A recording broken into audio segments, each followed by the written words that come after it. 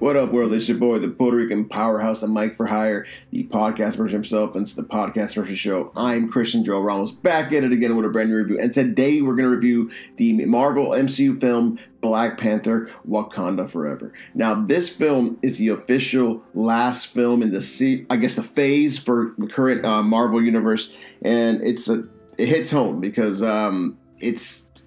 it's a love letter to Chadwick Boseman, the late great actor that sadly passed away last year from stomach cancer. And he was only 44, I believe, and now he would have been 45 if he'd still been around.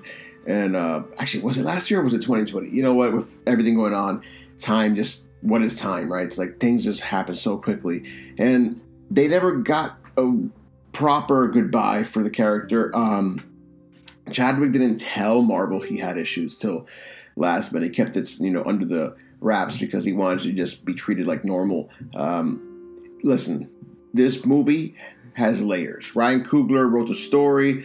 Kevin Feige produced it with Nate Moore. It stars Letitia Wright as the lead character, as the soon-to-be new Black Panther in the movie, which everyone guessed from the start from the comic books, because that happens in the comic books too as well, that the Shuri character does become a Black Panther at one point.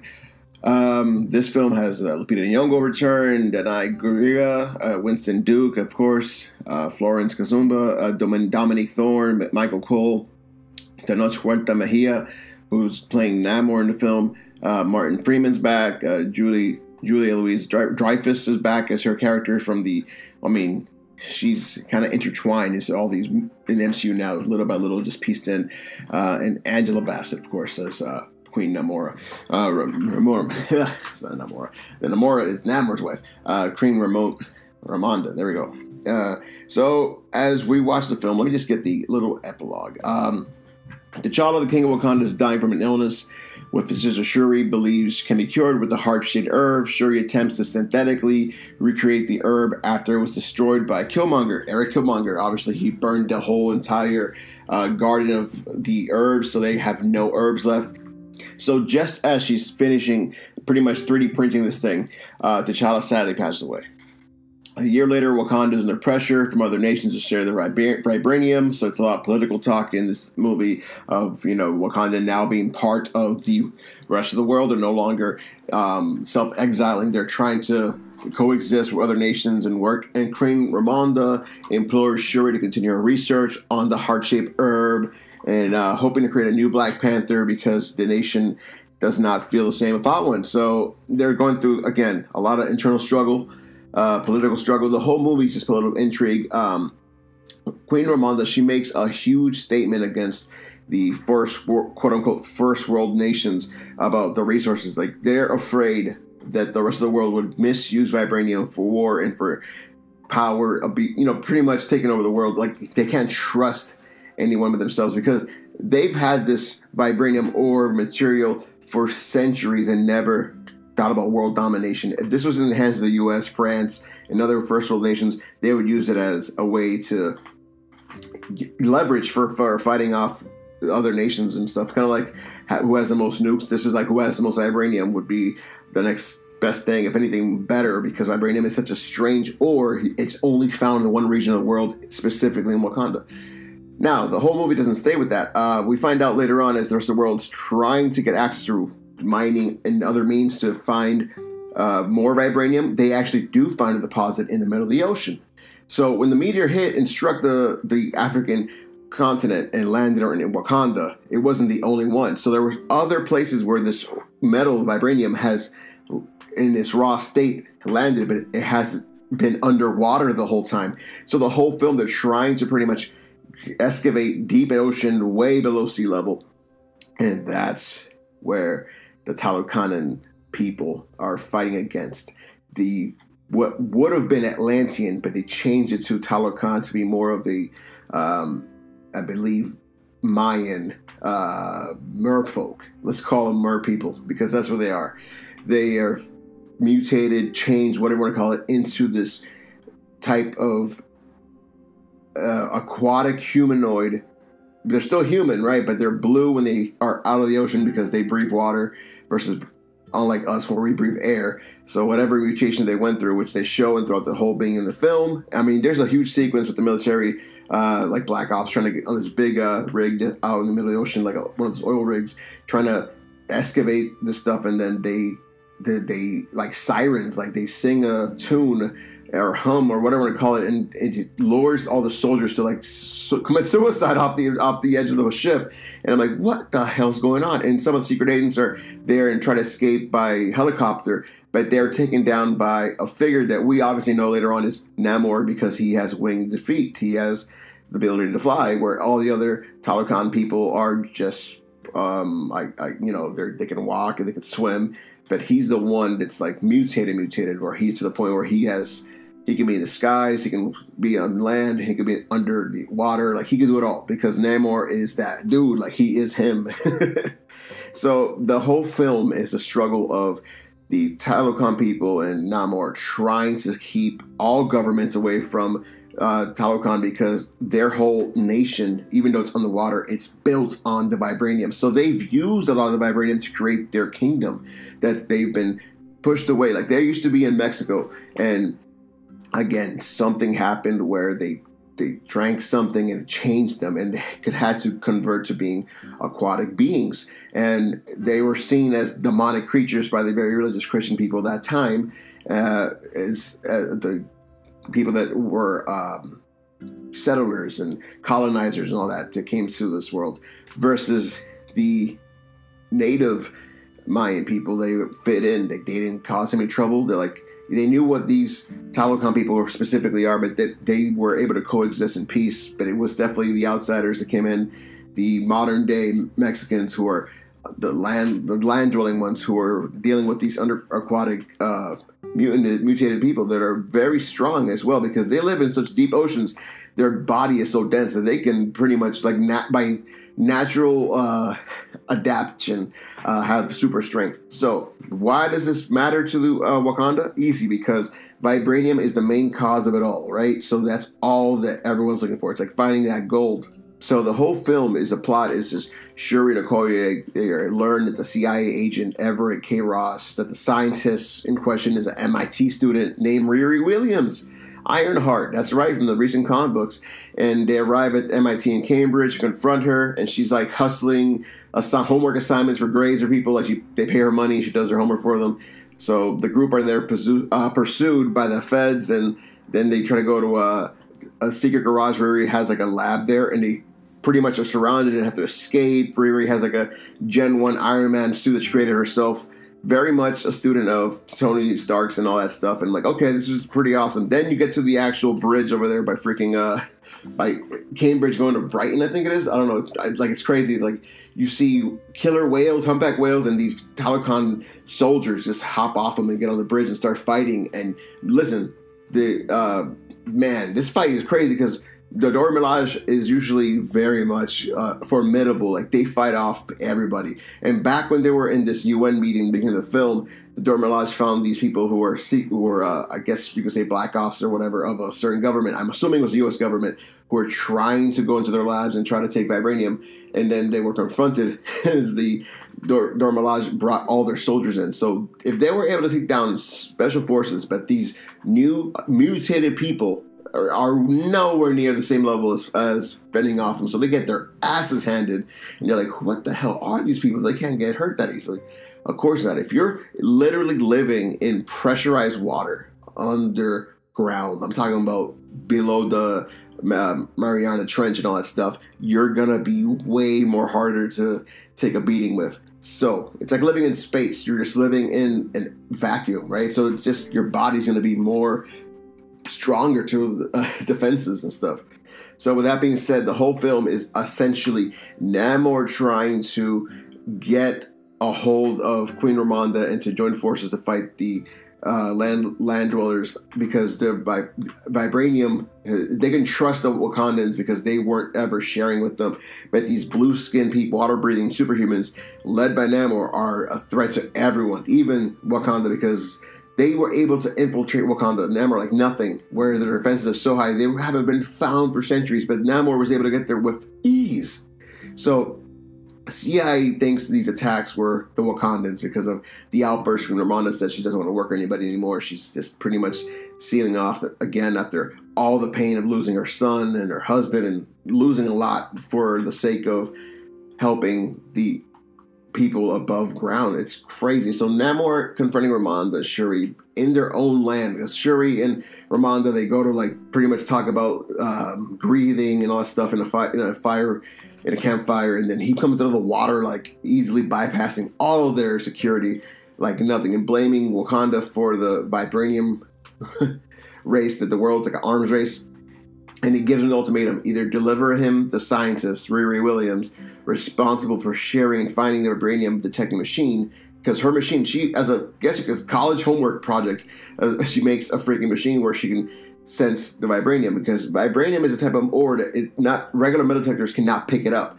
So she created something that could, and which really threatens their livelihoods, as underwater in Talokan, literally their city, their huge nation is all, yes, it's below water, but it's all vibranium buildings down there, and they don't want their society interrupted by the landlubbers who are trying to use it for weapons. They're literally using vibranium specifically for building materials and just everyday stuff. Funny thing is, though, that Namor and a few other Talokan soldiers all had also vibranium weapons and shields, and I guess you can say armor.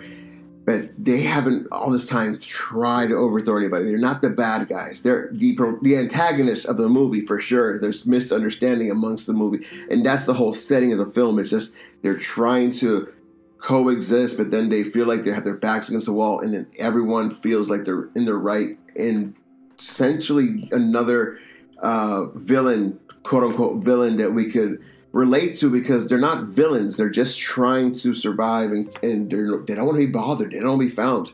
They've been gone for so long, and they want to stay that way.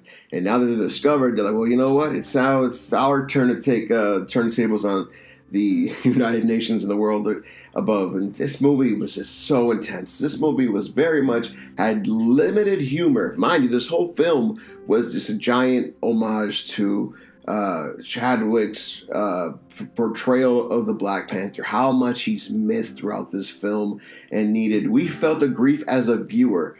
And again, you're watching the movie sombering from the beginning to end. Like, I was afraid I was going to cry. And I didn't throughout the whole film till the end. I teared up a little bit when they introduced T'Challa Jr., who is the son of Lupita Nyong'o's character, Nakia, and T'Challa. So she was gone for 5 years because she was raising his son in Haiti, away from all of the world that she knows of Wakanda and stuff. So listen, this movie was full of energy, full of love, full of grief. Everyone's trying to exist. I mean, before we get to that part, that was the biggest twist right there in the end. That was a post-credit scene, but before that happens, I mean, you lose people as well, because Queen Ramonda dies trying to save Riri, who almost gets drowned in her kingdom, and Shuri creates this herb and finally gets it to work, synthetic herb, and she's able to see the world of the ancestors. But she meets up with Killmonger, which is the different twist. Instead of meeting up with her mother or Chadwick up there in the plane of the ancestors, and she is almost run by revenge. But the film, she's trying to essentially, the whole film, change her mindset from being, all right, I'm doing this out of revenge and hate, and just doing it for again, trying to defend my people for the right reasons.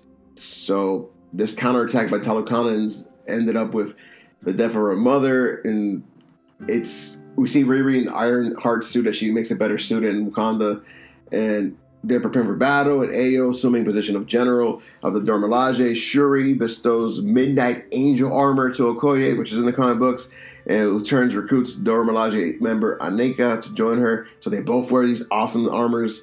So they create this Riri Williams creates Iron Man-esque exoskeleton to aid in combat. Of course, it's going to change. I feel like it felt kind of rushed in those two, how it looked like. It didn't look polished per se, but it looked better than her original suit that was kind of just her wearing an exoskeleton. This one looks more like the Iron Man facade, the hot rod red color, but not exactly. It's our own take on it.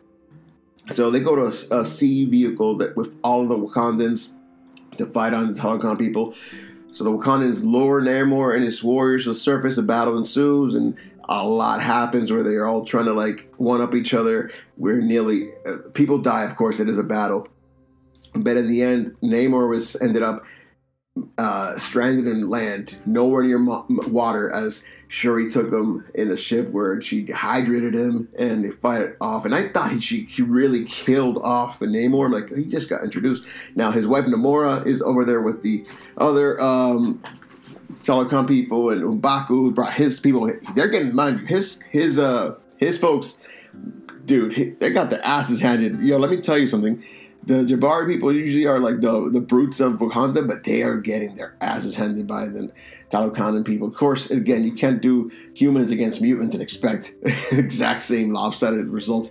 So there's a lot going on with fighting. The whole movie is like action-packed towards the climax, and in the end, it goes back to somber again. But then you have a sense of like relief, for the grief is like Shuri finally lets it go, and she grieves finally for her brother instead of just not thinking about it. And that's where she meets her nephew, and the movie ends in a high note. But this was one of the more like somber MCU movies. I could say, yeah, it's up there with like Endgame or even Infinity War. It definitely has a different tone. I mean, again, there is levity, but not much of it at all. It mostly comes from Riri making one-liners. Outside of that, everyone's like just trying to process grief. And of course, I recently, again, lost my mom over, gosh, it's been almost 2 years. It's crazy to say that it's been 2 years. No, it's only been in 1 year. She would have turned 69 last year and turned 70 this year, as her birthday just passed. So it's been a full year and a half of grief, I guess. And it's like, it's wild to me how time flies. And, you know, they say it heals all wounds, but some you remember the good memories and try not to dwell in the past and things. But this movie definitely hit home for me because of so many parallels. And Shuri's, I'm glad I didn't go into darkness of like what Shuri did. Like, her character really was in the pits. She tried everything to save her mom and felt that weight. Like, the weight shouldn't be on her shoulders. She did the best she could, and it's the circumstance she can't control. Like, the whole film is just very self-reflective, and I feel like the cast definitely was able to let out all their emotions doing this, because they didn't get to partake in Chadwick Boseman's real life funeral per se. So I think they did their own kind of like cast funeral with Coogler. They all went to his grave and they were able to say their piece. And that was like a weight. They left it off their shoulders because everyone loved Chadwick. He was just such a great dude in person. And this movie, it's hard to rate movies where this tone with such reality attached to it. I have to give it a score. I would probably say it's a good film, a good 4 out of 5 for a film, but for the weight that it carries and what it tried to achieve with all the delays, of course, I'm not going to get into that, with all the issues that occurred, it's tough to really score a movie where, you know, it's like in remembrance of, and it's not like the first one where it's all upbeat. Killmonger was obviously a villain, and he came back. You got Michael B. Jordan coming back for the role, just for the ancestral plane portion of this. But again, it's hard to process this the same, and it's almost like a farewell letter, like a love letter to the actor and the character in the film. So with that being said, this movie is epically proportioned, really, really large scale, and it's the character inclusion of Namor was good things about it. The character inclusion of Namor, having people speaking Mayan language, and people learn to speak Mayan. And for this film, the representation of brown to dark-skinned, Mexicans, and in a huge blockbuster in the United States, it's definitely going to open the doors for hopefully mestizo and black Hispanics in like Latin American film and television. Hopefully, it opens up their eyes to the colorism that we deal with over there in Latin America, because it happens. It's obvious. I don't watch novellas for that reason. It's mostly just the white Latinos that you see on TV. You don't see anybody who's like my skin color or darker. You don't see anybody unless they're like the laborers or whatever. But as a lead role, you don't see that often very much.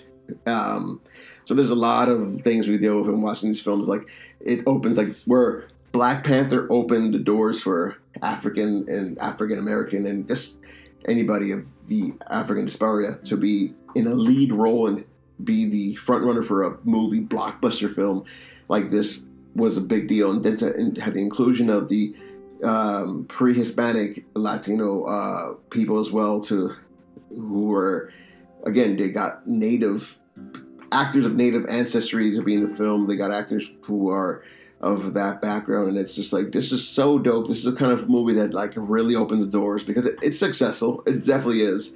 It's making its money. So far, it's grossed $733 million, almost $1 billion. It's on its way to $1 billion. So it's been successful.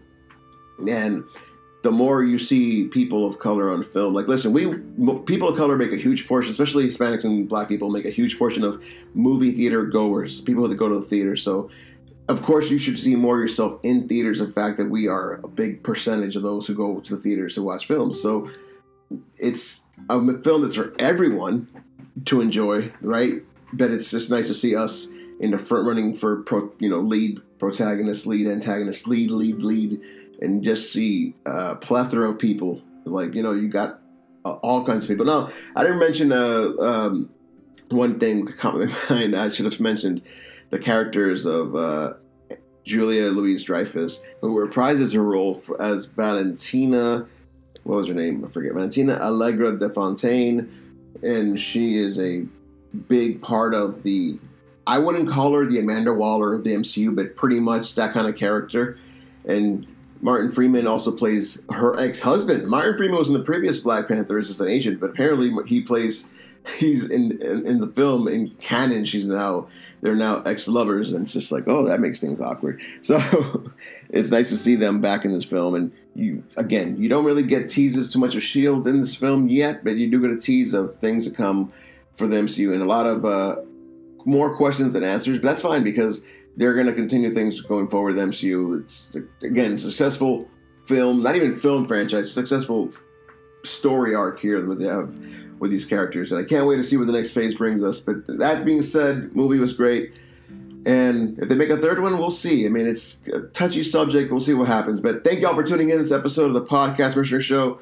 I'm signing off. There's one Christian Joel Ramos, the Mike for Hire Podcast Mercenary, the Puerto Rican Powerhouse. Till next time, thank y'all for tuning in once again. As always, take care and enjoy the films out there, and let me know what else you want to see from me.